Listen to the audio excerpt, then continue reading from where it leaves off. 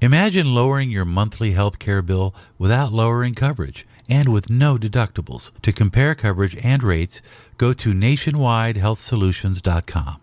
nationwidehealthsolutions.com. With your coronavirus update, I'm Jim Watkins. This update is brought to you by Florida Vacations at siestakeyes.com, where paradise is waiting, and we'll have information on how you can enjoy one of the best vacations of your life. But first, taking a look at the news, Operation Warp Speed is underway in the U.S. Pfizer and BioNTech, after receiving emergency authorization on Friday, began rolling out what will be 2 million initial doses across hundreds of hospitals and pharmacies in the United States. The two-step mRNA vaccine is going to be earmarked for frontline health workers first and those most vulnerable. Over the next several weeks, tens of millions of vaccines are expected to be distributed. Meanwhile, Moderna is expected to get fast-line approval as well by the end of this week, heading into the Christmas week. It, too, is a mRNA vaccine, but only requires one dose, and it has a slightly lower efficacy at about 75%. AstraZeneca is wrapping up its third-stage trials of its first vaccine, which is a vaccine cultured from the influenza virus and does not have to be contained in sub-zero temperatures. If the third-stage trials show little side effects and high efficacy, health officials from Operation Warp Speed say that vaccine could be available by late January. Health officials also say they expect over a third of the country to be vaccinated by the end of March. U.S. Operation Warp Speed Chief Advisor Dr. Moncef Slaoui said in an interview with Fox News Sunday. Looking at the global numbers and seeing where we have growth in the past week, now 2 full weeks since Thanksgiving, global cases stand at just under 73 million confirmed cases of coronavirus since last January around the world, with 1.62 million fatalities related to COVID-19. Of the 72 million cases, 51 million people have recovered.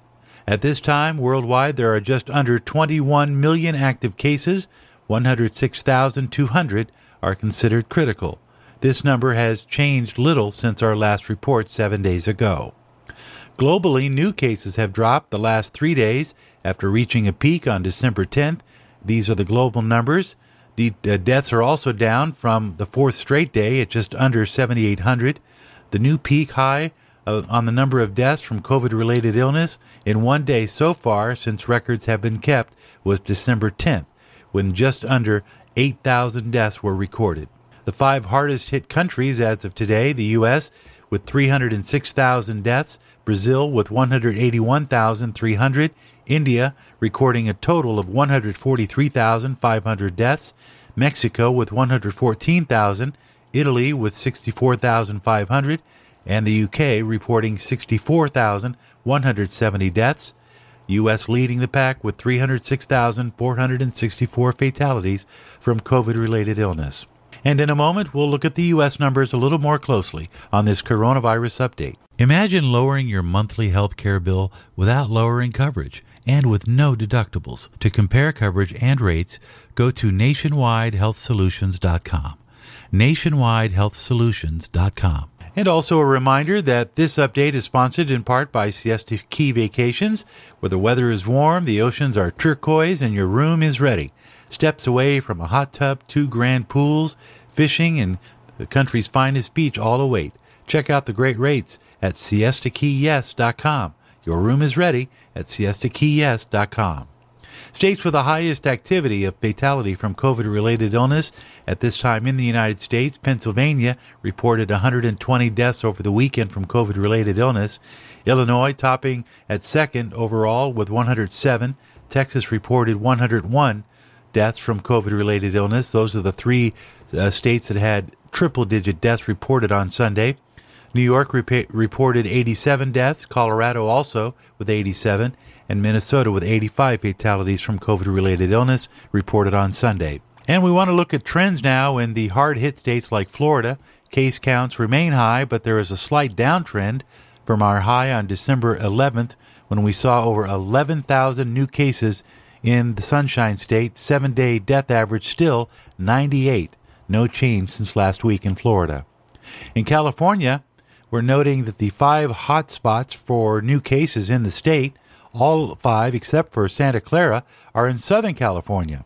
Los Angeles ranks with the highest number of new cases, over 12,600 reported on Sunday.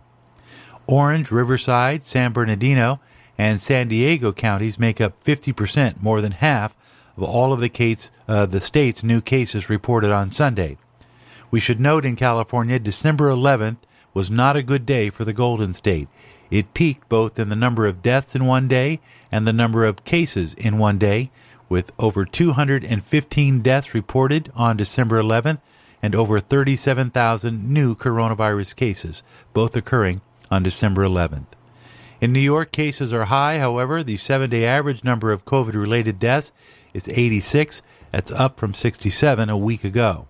And remember that all of this data is online at candidlyspeaking.net. Just look for the COVID-19 link on the menu bar. With your coronavirus update for December 13th, I'm Jim Watkins. Thank you for making this the #1 coronavirus podcast update on Apple's podcast and on Spotify. Until next time.